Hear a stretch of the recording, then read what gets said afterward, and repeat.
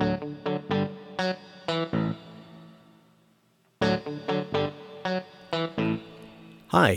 I'm Doug Hooley, and you're listening to the Called-Out Café podcast.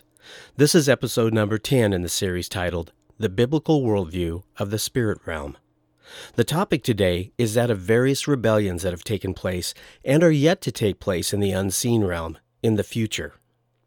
Before I forget about it, I'd like to ask that if you're getting anything out of the podcast and think others could benefit from it, please consider doing things like clicking on the like buttons, following the podcast on your podcast provider, and sharing links to others. Because of the way the algorithms work, it really does make a difference with the exposure of the podcast. I know it's all in God's hands how He wants to use it. But right now, the exposure of the podcast is pretty much limited to word of mouth and my Facebook page. I love looking at where my analytical tools say that people are listening from. Mostly Washington, Oregon, but also from all over the U.S., like Texas, Florida, New Jersey, and Maryland, many other states, the occasional UK, and even New Zealand. And I know who you are down there. I know a few of you personally because you tell me that you're listening. But as for the rest, it absolutely thrills me to know I have brothers and sisters in Jesus from all over the place who are taking the time to consider what Scripture says along with me. I'm grateful for each and every one of you listening, and I'm so honored that you are. Well, as I've said many times now, all beings, whether supernatural or natural, were created by Yahweh, the Most High God. Free will, as I'll use the term here, is the apparent ability of a created being to act autonomously according to its own discretion, from its own perspective. It appears to the created being, like you and me, that we're given freedom to make a choice. Yet, and here's the important part, in reality, from God's perspective, God not only has foreknowledge of what that choice will be, He has scripted and approved of that choice as a part of His story and plan. And following this script that He's written is irresistible. If you believe in a sovereign God, it can be no other way. Things are either going according to His plan or they are not. He's either in control or He is not. Things are either getting off track and He has to react to our choices and our will, or we are irresistibly attracted to acting according to His will and His plan. Well, free will and predestination or sovereignty could be the topic of an entire series. For now, I just wanted to let you know where I'm coming from when I am talking about free will or choice. So with this definition in mind, based on what we see in Scripture, supernatural beings appear to have the same free will as humans do. They can choose to follow God or act in rebellion against Him. Well, this is a novel idea to those who have always viewed angels like a robot or an obedient stagehand who acts perfectly in response to God's commands. Many supernatural beings have in the past and will in the future rebel against God. There's no reason to think that all supernatural beings who have rebelled against God all did so at the same time or under the same circumstances as classic, simplistic teaching proposes. Misusing the few scriptures that deal with this issue, the normal picture of the fall of Satan and the demons is that sometime prior to deceiving Eve in the garden, Satan convinced a third of the angels to follow him instead of God. That is not biblically accurate. We'll talk about what is accurate in this episode. So that we don't get hung up on debates over terminology, when I use the term fall or fell, as in fallen or in fallen angel, I'm primarily talking about an act of rebellion. The rebellion results in the fall of angels from heaven. That means different things. They may have been limited to normally dwelling on the earth and no longer in heaven. They may have been bound up and are being held in hell. They may have left the heavenly realm and joined Satan in his unholy crusade on the earth. For our purposes here, Falling can also mean losing status as an angel in good standing with God, while being allowed to continue with their current assignment, even if only temporarily. Well, what follows is a brief discussion of a few different high-profile rebellions of angels which led to falls in the Bible. Well, let's start with the first, and probably the most well-known of the rebellions. The Nachash, a.k.a. the serpent, who lived in the Garden of Eden, was the first to rebel against God. Probably a good number of you are wondering, who in the heck's the Nachash? Well, Nachash, when transliterated into English, is spelled N-A-C-H-A-S-H. It's the Hebrew word for what most versions of the Bible have translated into English, serpent. Without going into too much detail, and probably more than what you may want me to, but the word Nakash, because the early Hebrew language did not include vowels in the written word, may represent a double or even triple entendre wordplay. Depending on the vowels you insert into Nakash, the word may mean the diviner or enchanter, which is a communicator with the spirit world. Because of the later use of the word in the ancient world we find in Scripture, Nakash is also associated with shiny metals like copper or bronze. In fact, there's a Palestinian city mentioned in the Bible called Nahash, which means the city of copper or bronze. At the same time, Nahash was also known as the city of the serpent. Since metals such as copper are shiny when they're polished, forms of the word are used to describe angelic beings when they're said to look like brass. The Nachash was an image that was typically associated with a divine throne guardian, a being who would be situated to hear things directly from the throne of God. The Nachash is spoken of in the Garden of Eden is Satan. If either or both Isaiah chapter 14 or Ezekiel chapter 28 that we've looked at in the past represent the Nakash, then Satan was likely a beautiful, high-ranking insider in the throne room of God. Let me just read part of the Ezekiel 28 passage as a reminder. This is Ezekiel 28, verses 12 to 16. You were the signet of perfection, full of wisdom and perfect in beauty. You were in Eden, the garden of God. Every precious stone was your covering: sardius, topaz, and diamond, beryl, onyx, and jasper, sapphire, emerald, and carbuncle. And crafted in gold were your settings and your engravings. On the day that you were created, they were prepared. You were an anointed guardian cherub. I placed you. You were on the holy mountain of God. In the midst of the stones of fire you walked. You were blameless in your ways, and from the day you were created until unrighteousness was found in you. In the abundance of your trade you were filled with violence, and in your midst you sinned. So I cast you as a profane thing from the mountain of God, and I destroyed you, O guardian cherub, from the midst of the stones of fire. The being called the king of Tyre in this Ezekiel 28 passage was a cherub who was in the Garden of Eden.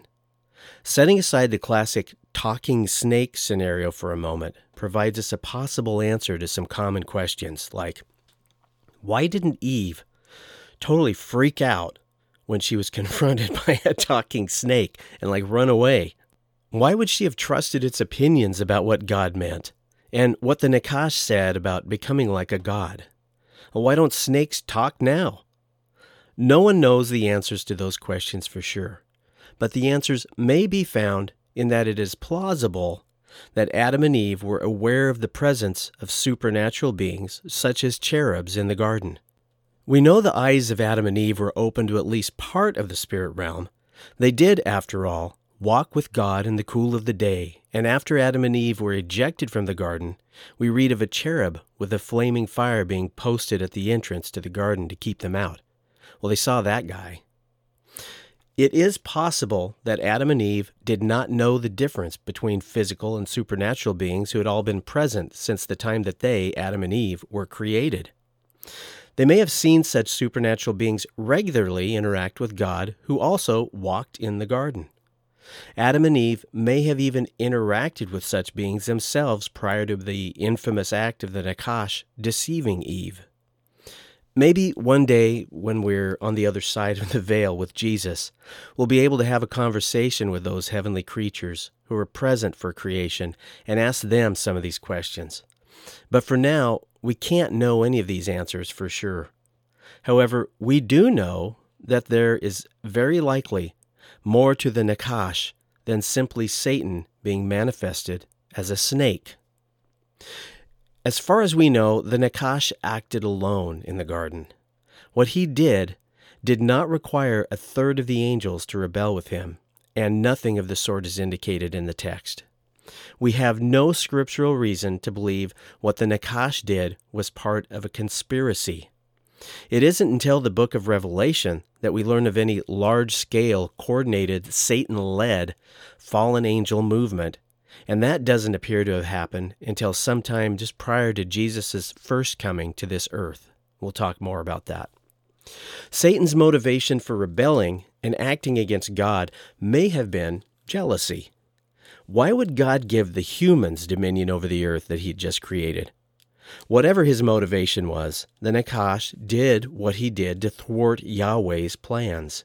The Nakash had likely heard the warning to Adam and Eve and knew death would be the result of Adam and Eve's own rebellion against God. He set out to cause that death. Here's what he said to Eve. This is in Genesis chapter 3, verses 1 to 6. He said to the woman, "Did God actually say, 'You shall not eat of any tree in the garden'?" And the woman said to the Nakash, "We may eat of the fruit of the trees in the garden. But God said, 'You shall not eat of the fruit of the tree that's in the midst of the garden, neither shall you touch it, lest you die.' But the Nakash said to the woman, 'You will not surely die. For God knows that when you eat of it, your eyes will be opened, and you'll be like God, knowing good and evil.'"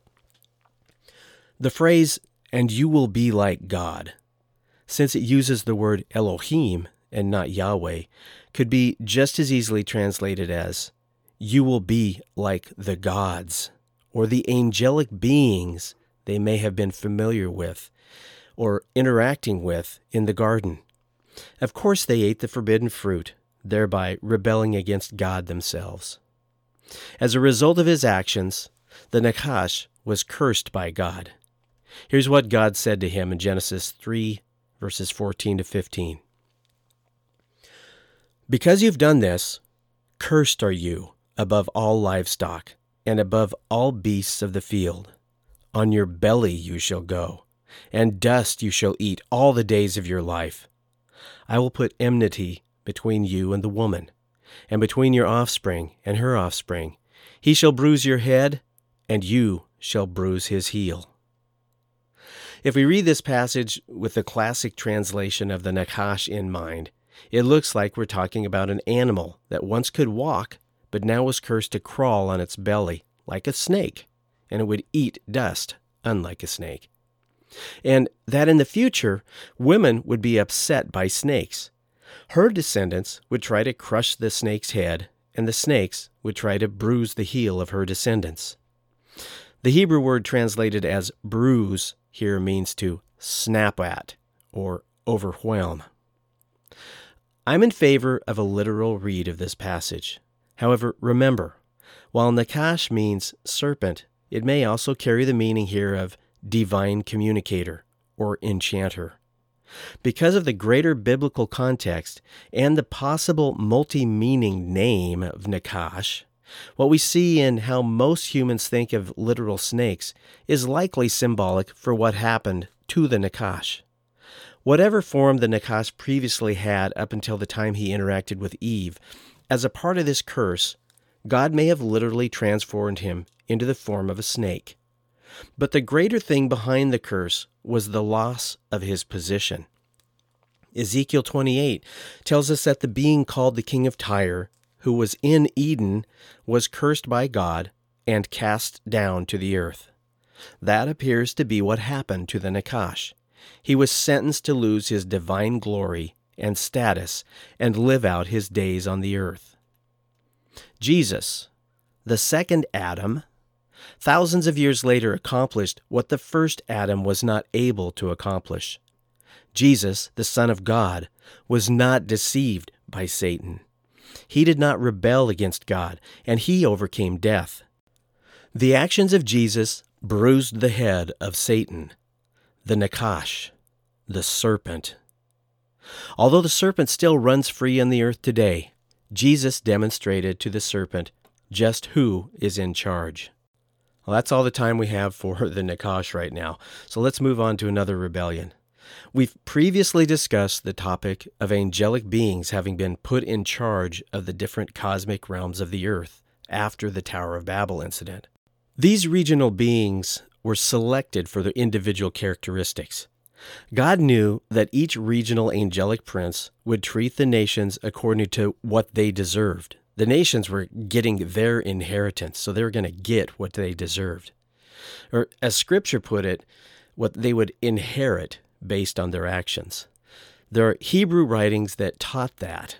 However, these various principalities and powers being created by God with the abilities to do what He had given them to do appeared to have failed to do what they were supposed to do, thereby rebelling against God.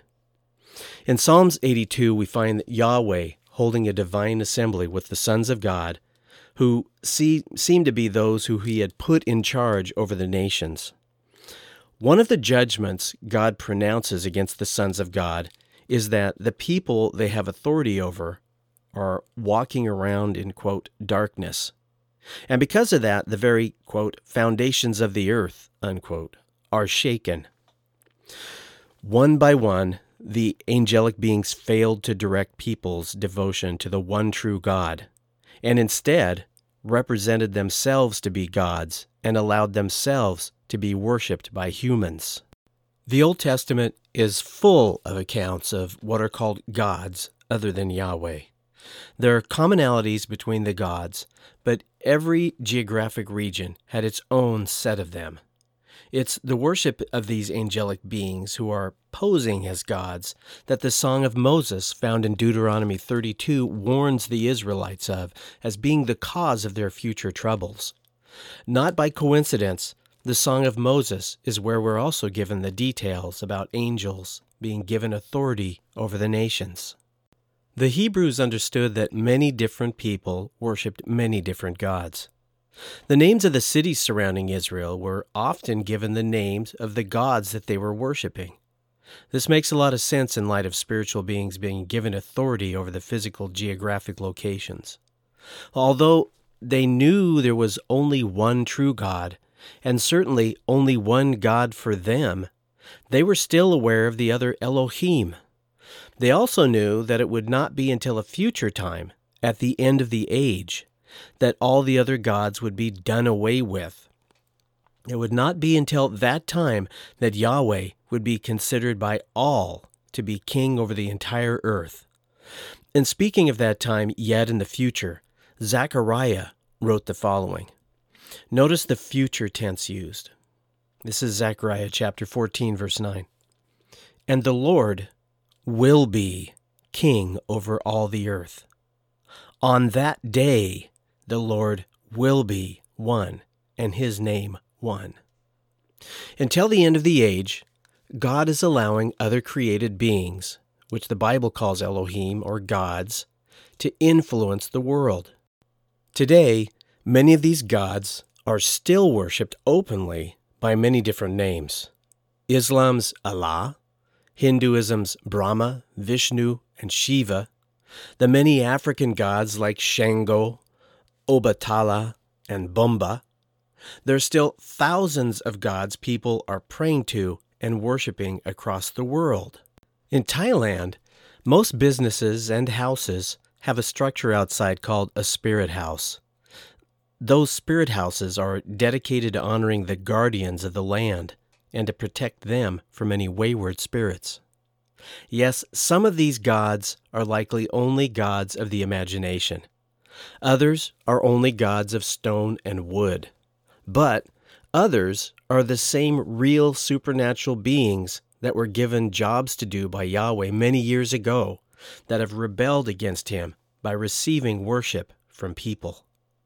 In the end, all false gods, whether angelic beings or wood and stone, were created by Yahweh. Here's the offensive common denominator.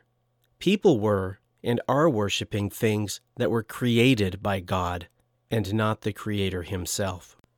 Romans chapter 1, 24-25 says this, "Therefore God gave them up in the lusts of their hearts to impurity, to the dishonoring of their bodies amongst themselves, because they exchanged the truth about God for a lie, and worshipped and served the creature rather than the Creator, who is blessed forever. Amen." In the last two episodes, we discussed the rebellion of the sons of God who left heaven and descended to the earth, where they slept with human women and created an evil hybrid race of people called the Nephilim. I won't go over all that again. I just want to make sure to list them among all of these rebellions. For now, let's move on to what I like to call the Let's Kill Jesus rebellion. It might be likened to a grand invasion, like the Allied troops storming the beaches in Normandy, except the forces of evil are the ones doing the storming of the beaches. But before I elaborate on this invasion, allow me to upset yet another apple cart. I already alluded to this, but there's no evidence in the Bible to support the classic notion that Satan rebelled prior to the earth being formed, and that he had already convinced a third of all the angels to follow him in some sort of grand pre-creation conspiracy, at which time they all became Satan's willing demonic minions. That common idea comes from a misinterpretation of a passage in the book of Revelation, which is pulled out of context. In Revelation chapter 12, the Apostle John was witness to what he called a great sign appearing in the heaven. A woman clothed with the sun, with the moon under her feet, and on her head was a crown of 12 stars. This vision contained the same imagery as Joseph's dream documented in Genesis 37, where his brothers appeared as 11 stars, his mother's the moon, and his father, Jacob or Israel, was the sun. There's little doubt that this woman of Revelation chapter 12 is a symbol for the nation of Israel, who, via Mary, gave birth to a male child, Jesus. There's a lot of kooky interpretations of what this passage means, who this woman represents. But any first century Jew who is knowledgeable of Scripture would have instantly recognized this to be the vision that Joseph had, and that the woman represents Israel. There may be more to that vision and what it means as far as the signs that may occur in the heavens, but I'm not going to go into that now. For now, let me just say that as recently as 2016, people misinterpreted that vision to mean that Jesus was going to return and rapture the church. That didn't happen. Okay? The only thing I want to do for now is provide the identification of the woman in the vision, and that's Israel. The woman is seen giving birth to a significant male child. That's Jesus. Scripture also identifies for us that the dragon in chapter 12 is Satan. Well, having these symbols identified, let me read for you a different part of the vision. This is Revelation chapter 12, verses 4-6. His, Satan's, tail swept down a third of the stars of heaven and cast them to the earth. And the dragon, Satan, stood before the woman, Israel via Mary, who was about to give birth, so that when she bore her child, Jesus, he, Satan, might devour it. She gave birth to a male child, Jesus, one who is to rule all the nations with a rod of iron. But her child was caught up to God and to his throne. This passage is telling us that sometime prior to the birth of Jesus, we're not told how much before, that Satan summons or sweeps with his figurative tail what may be a third of the heavenly angels who are referred to as stars to the earth for the purpose of destroying God's Son, Jesus. It's implied that Satan knew the birth of the male child, the Messiah, was going to take place. Satan is not omniscient. He does not know what's going on in the mind of God. but he can read and understand Scripture. He can listen in on conversations between wise men who are traveling to see a king of Israel being born according to prophecy. It could be that Satan's plan to kill the Messiah and the recruitment of his unholy angels began to take shape as soon as he figured out Yahweh's plans involved the birth of a human Messiah. But that plan backfired on Satan in a big way. Let's talk about the number of angelic beings involved here. Using prophetic visions of heaven as a clue, we see, for example, in the book of Daniel, at least 100 million angels standing before the throne in heaven. This is a vision of either the time of Jesus' ascension or at the end of this age. Either way, the vision was of a time after Satan had taken a third of the angels with him in his effort to do away with Yahweh's Messiah. Simple math, which in this case may be oversimplifying things, tells us that the 100 million angels remaining in heaven would represent 2/3 of an original 150 million angels. That means, if the numbers are to be taken literally, that Satan's forces would consist of around 50 million fallen angels. Whether the numbers are meant to be taken literally or not in Daniel, which is a different discussion, they are meant to represent an incredible, overwhelming number of angels. From the very beginning of Jesus' life, we see Satan, through King Herod, trying to kill Jesus. It just turns out that, as I'm recording this, it's less than 2 weeks away from Christmas, when we celebrate the birth of the Messiah. Most of us are familiar with the story of the shepherds guarding the sheep in the fields of Bethlehem. Let me read that passage. This is Luke chapter 2, verses 8 to 14. And in the same region there were shepherds out in the field, keeping watch over their flock by night. And an angel of the Lord appeared to them, and the glory of the Lord shone round about them, and they were filled with fear. And the angel said to them, Fear not, for behold, I bring you good news of great joy that will be for all the people. For unto you is born this day in the city of David a Savior, who is Christ the Lord. And this will be a sign for you. You'll find the baby wrapped in swaddling clothes and lying in a manger. And suddenly there was with the angel a multitude of the heavenly host, praising God and saying, Glory to God in the highest, and on earth peace, goodwill towards men. An angel, accompanied by a multitude of other angels, praising God. However, I don't think they just showed up to tell a few shepherds about the birth of the Messiah and then sing some Christmas carols. I believe this was a heavenly security detail assigned to protect Yahweh's Son. It was a tremendous show of force. No one was going to interfere with the coming of the Messiah into this world. Later, shortly after Jesus' baptism, we see Jesus being tempted by Satan. During Jesus' life, we know he had many brushes with demons. They recognized him. Then Satan ultimately entered into Judas Iscariot, one of Jesus' 12 trusted disciples, and he was responsible for betraying Jesus. Satan left nothing to chance to orchestrate the capture, humiliation, and execution of the Son of God. He counted millions of angels on his side, tens of millions of angels, that for some reason bet against their Creator, Yahweh. Satan was likely expecting great spiritual resistance, but to his surprise, he didn't get any.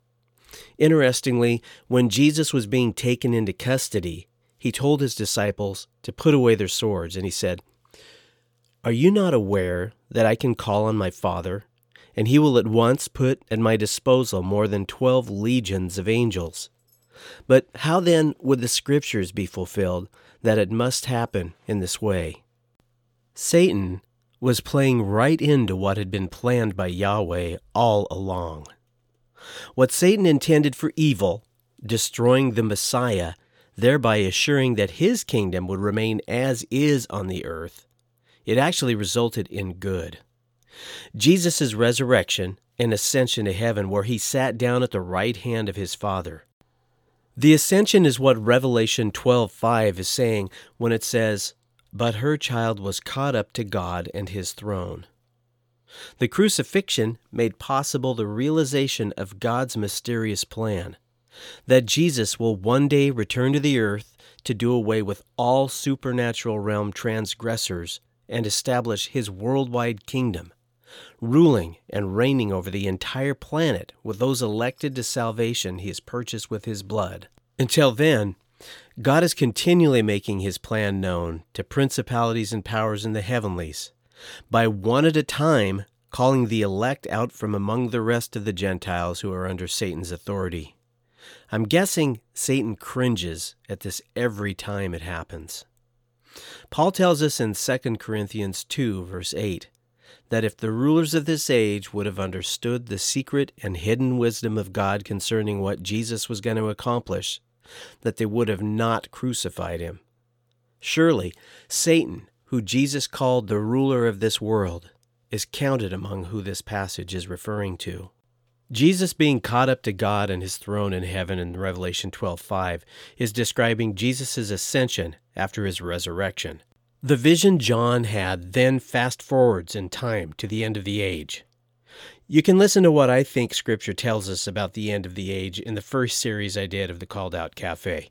But according to my own take on eschatology, John found himself and was describing a time which was halfway through the tribulation period that will precede the establishment of Jesus' kingdom on the earth, with 1,260 days or 3.5 years remaining. This is the same time that the Antichrist, who Paul calls the man of sin and lawlessness, will be revealed. John witnesses a dramatic war break out in heaven at that time. He writes of a conflict in which Satan leads his angels in open rebellion against God in heaven. You may notice how John, in the following passage, now refers to the beings as angels rather than stars. This is an example of how the book of Revelation often defines its own symbolism in the immediate context.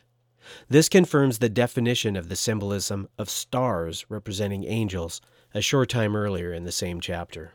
As a result of this rebellion, Satan is cast down from heaven to the earth for the last time and finally limited to the earth.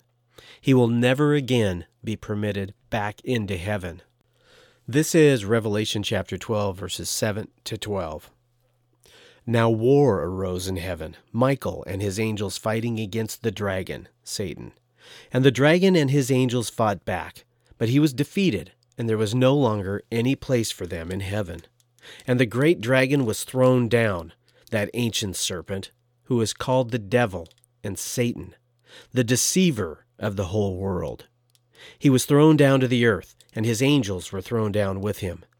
And I heard a loud voice in heaven saying, Now the salvation and the power and the kingdom of our God and the authority of his Christ have come, for the accuser of our brothers has been thrown down, who accuses them day and night before our God. And they have conquered him by the blood of the Lamb and by the word of their testimony, for they loved not their lives even unto death.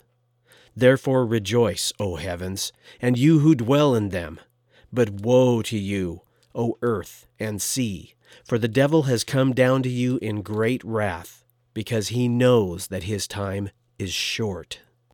When this rebellion takes place, and Satan's finally cast down to the earth, he's frankly pissed off like never before. He'll personally act through his Antichrist puppet, primarily targeting and persecuting the Jews. The dragon, or Satan, becomes furious with the woman, or Israel, but then also goes to make war with the rest of her offspring. Who is that offspring? It's those who hold to the testimony of Jesus, Christians. During this time, rather than utilizing deception, it looks like Satan will be utilizing violence to destroy Israel and the ecclesia. Of course, Jesus rescues the faithful remnant of Israel and the ecclesia, and Satan fails miserably. As far as I know, this is the only rebellion we're given a specific time reference for in the Bible. That corresponds with the specific signs that will take place on the earth in the future. This would take a long time to go through all the explanation as to why I'm saying this, but in my opinion, for those who are watchful, this fall of Satan and his angels is not an event that we will be left wondering if it's taken place or not. Like saying, well, things seem more evil these days. I wonder if Satan has been cast down to the earth like the book of Revelation says. No, it's a matter of knowing and recognizing the signs given to us to know when this is happening. For example, the revealing of the Antichrist and the things that the Bible lists that he will do. If you're interested in the topic of the end of the age, and you really should be, let me again suggest that you go back and you listen to my first podcast series based on my book, which is based on Jesus' Olivet Discourse, where he's talking about his return to this earth. That book is called Watch, and you can, again, listen to that podcast series, or you can read the book available on Amazon. Anyway, moving on to the final rebellion.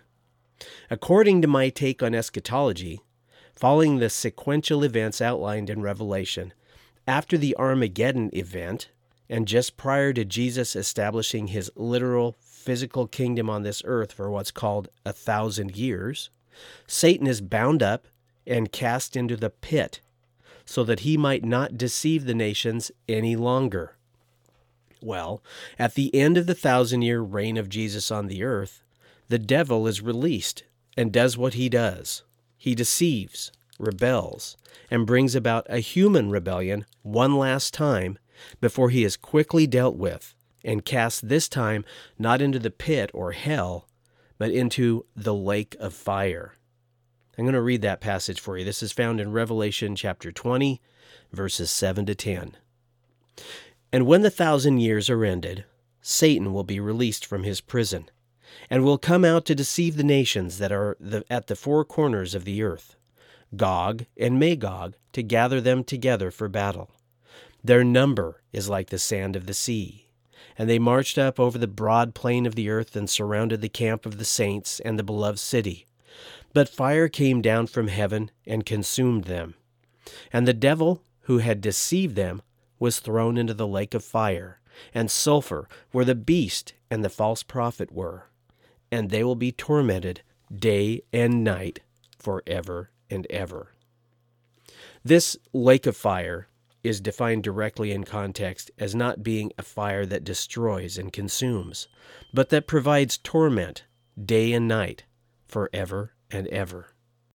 Well, this is and is not a little bit of a rabbit trail, but since it pertains to a fall of angelic beings and their current status along with Satan's, I want to briefly address a teaching that sooner or later you're going to run into if you haven't already. It's the idea that Satan and his followers have already been bound and cast into hell, and therefore are greatly limited in their abilities on this earth ever since Jesus' victory over sin and death. This idea is closely associated with what's called amillennialism, that there is no literal 1,000-year reign of Jesus on this earth. Amillennialists, rather, believe that since the cross, we have been experiencing the literal reign of Christ on this earth, but the 1,000 years was meant to be taken figuratively. So they believe that Satan has been bound up and cast into hell. Satan's in hell right now. Well, this is a large topic, and I don't have the time to adequately defend my arguments in this episode, but here's a summary of why I do not believe this is the case. The Revelation chapter 20 passage regarding Satan being bound and isolated is clear and absolute. Satan is not able to deceive the nations at all until the 1,000 years is over. There is nothing suggesting that he can even partially influence the nations in some sort of limited way. I'm not sure how John could have made it any clearer. Satan and his external evil influence on humans will not be a factor during the millennial reign of Christ. Satan cannot both be bound and still be the god of this world, left to prowl around like a roaring lion. Satan cannot be both in heaven, acting as an accuser of our brethren, and appearing as an angel of light while he is bound up in the darkness of hell. Our battle cannot be against dark forces seated in heavenly places if Satan is bound with great chains and isolated in hell. If Satan is still allowed to roam the earth while he is said to be imprisoned, in my opinion, as a former corrections professional, God is a poor jailer. All of the things I just mentioned are based on Scripture. The apostles tell us that Satan currently prowls around like a roaring lion. He's the accuser of our brethren, and it's he and his dark forces that our war is with. Here are 6 quick reasons, maybe not so quick, I'm going to try though, why Satan is not currently bound, and we're not living in the millennial kingdom of Jesus right now. First, there has never existed a time in history that is described by the Old Testament prophets that occurs immediately after what's called the Day of the Lord. The period described and promised in detail is a golden era on this existing planet in which the Messiah rules over the earth, which has not been consumed by fire and destroyed as will happen after the millennial period, but it still has recognizable geographic features that we know today. The lion lays down with the lamb during that period of time, the millennial reign of Jesus. Weapons are beat into plows. People again live to old ages, but still die. Jesus rules from a temple in Jerusalem with a rod of iron because human beings will misbehave. Now, these are all things that go on during the millennial period. The nations of the earth will no longer be subject to other principalities and authorities in the heavens. They'll be united under Jesus' worldwide government and bring their tribute to Jerusalem. The millennium is the period described in the Bible. That's where all of these prophecies will be literally fulfilled. Okay, secondly, this point would take too long to show why, but utilizing a face value type set of hermeneutics, rules of interpretations, a prophetic sequence of events can be determined. The millennium, in which Satan is bound for 1,000 years, fits in perfectly and logically as one of those future events. Again, if you're interested in that, read my book or listen to the podcast on the book called Watch. Third, history reveals overwhelming evidence that Satan has been deceiving people both inside and outside the church since the time of Jesus. The efforts of Satan may be even greater since the cross than before. After all, it wasn't until sometime before Jesus was born that Satan swept 1/3 of the angels to the earth with himself to thwart the plans of Yahweh. For the first 100 years of Christianity, false teaching in the form of Gnosticism and other pseudo-Christian hybrids outpaced Orthodox Christian teaching. What's taken place ever since that time, although in the name of Jesus, has seldom been Christ-like. The history of the church has been written many times. I'm arguing that the history of Jesus' ecclesia looks much different, and has to date never been written. What may appear at times as Satan's authority being limited may itself be deception. For example, I'm not sure that Emperor Constantine's embrace of the church was so much a major leap forward for Christendom as it was Satan saying, well, if you can't beat him, join him. The argument that Satan has been bound so that the gospel may be spread seems to ignore history. Many false versions of the gospel have been spread. Satan did everything he could to physically erase Christianity from the face of the earth through 10 major persecutions of the church within the first 300 years after Jesus. Millions of people today who call themselves Christians believe in a false version of who Jesus is. Satan has always been active. God has spread the gospel despite him. Okay, fourth, according to the book of Acts, demon possession, or people being demonized, or demonic activity continued after the resurrection and ascension of Jesus into heaven. Number 5, most early Christian writings indicate up until the end of the 3rd century that they believed in a literal 1,000-year reign of Jesus as king on this earth, following the resurrection. I think they were, but this is not to say they were correct. It does indicate what people believed in history as it transitioned from the time of the New Testament and the direct influence of the apostles. By the 3rd century, there were exceptions to this amongst theologians. Well, after the Romanization of the church, as more began to look at prophetic scriptures more metaphorically and figuratively or symbolically, the idea of amillennialism became more popular, as did replacement theology, the idea that the church has replaced the Jews and will receive all that was promised to them. Finally, number 6, another reason why it may appear at times that Satan's authority has been limited, as amillennialism suggests, is not because he has been bound up and isolated, as Revelation tells us he will be, but because he's lost his authority over those who are elect and make up the ecclesia, the church. Those who belong to Jesus are no longer children of the devil, but children of God and of the light. It's not that the world is no longer in the dark kingdom of Satan. It's that Jesus has introduced his light into the dark world in the form of sojourners who belong to him, who are like aliens living in a foreign land. Hopefully, that includes you and I.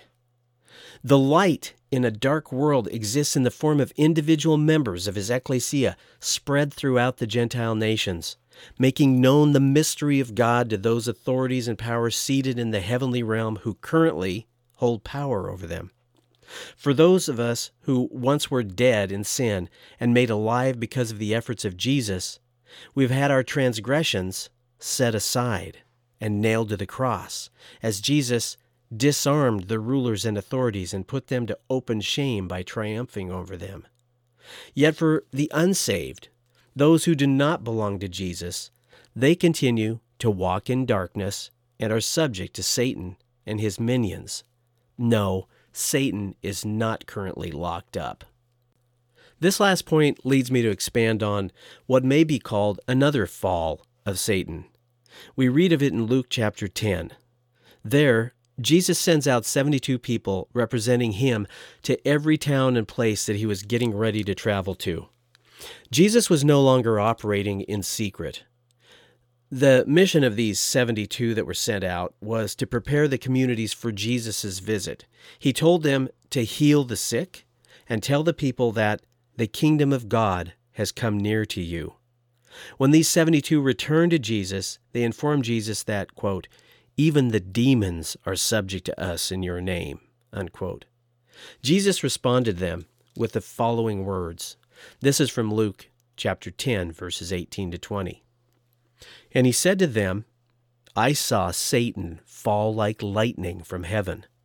Behold, I have given you authority to tread on serpents and scorpions, and over all the powers of the enemy, and nothing shall hurt you. Nevertheless, do not rejoice in this, that the spirits are subject to you, but rejoice in that your names are written in heaven. Well, if you read on in that passage, Jesus appears to be almost giddy about what just occurred and has been revealed to his 72 helpers. The possibility exists that this story only contains a historical account of what occurred as Jesus prepared to reveal himself to the people of Israel. He gave these 72 individuals the authority to heal the sick, cast out demons, tread on serpents and scorpions without being hurt, as well as having authority over all the power of the enemy. He clearly told the disciples that the spirits were subject to them, but not to be joyful about that, but rather because their names are written in heaven. They should be joyful because they were counted among the elect. It's clear to me that although Jesus may have been alluding to Satan's ultimate fall and demise in the future when he is cast out of heaven by the archangel Michael to this earth, and then finally bound and thrown into hell, that Jesus is talking about Satan's loss of authority regarding the elect of God. The demons, Satan's angels, had been placed in subjection to Jesus and his name, even before Jesus' work on the cross had been accomplished. They remain in subjection to his name, as he's been seated in power at the right hand of his Father. What is not as clear is how this relates to us today. Has Jesus granted the elect on earth today, those whose names are written in heaven, the same authority over demons as he did the 72 disciples? Or was that for a specific purpose at that specific time? The purpose being establishing who he was, the Messiah. Well, that's a good question. Well, I haven't tried it lately. In fact, I've never done this. But I would suspect if I were to tread on a rattlesnake or scorpions, that I would get bit or stung, and either get extremely sick or die. Unlike what Jesus told the 72, there are clearly things that can hurt me. Next, since the 72 disciples all ultimately died of something, eventually something killed or technically hurt their bodies that led to their death.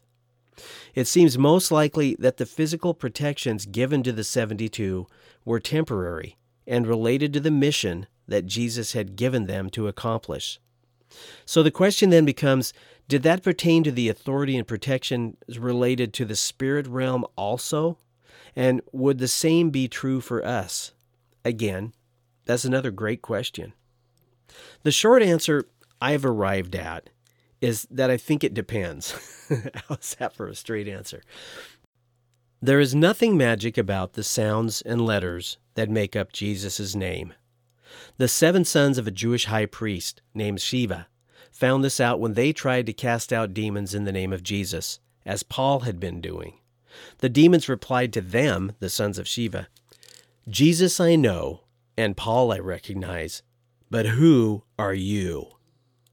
The demons said this to the 7 sons of Shiva just before they used their human host to beat them all up. The demons knew Jesus, the one who the authority belongs to. And they knew Paul, God's elect and Jesus' apostle, who had been granted authority to use the authority behind Jesus' name. But just the name of Jesus had no authority on its own. Clearly, since God declared it to be so, Satan and his angels have been subject to Jesus, just as they have always been to his Father. Based on what we see in the New Testament, my opinion is that only the elect have the right to use Jesus' name, because Jesus has purchased them and they represent his household.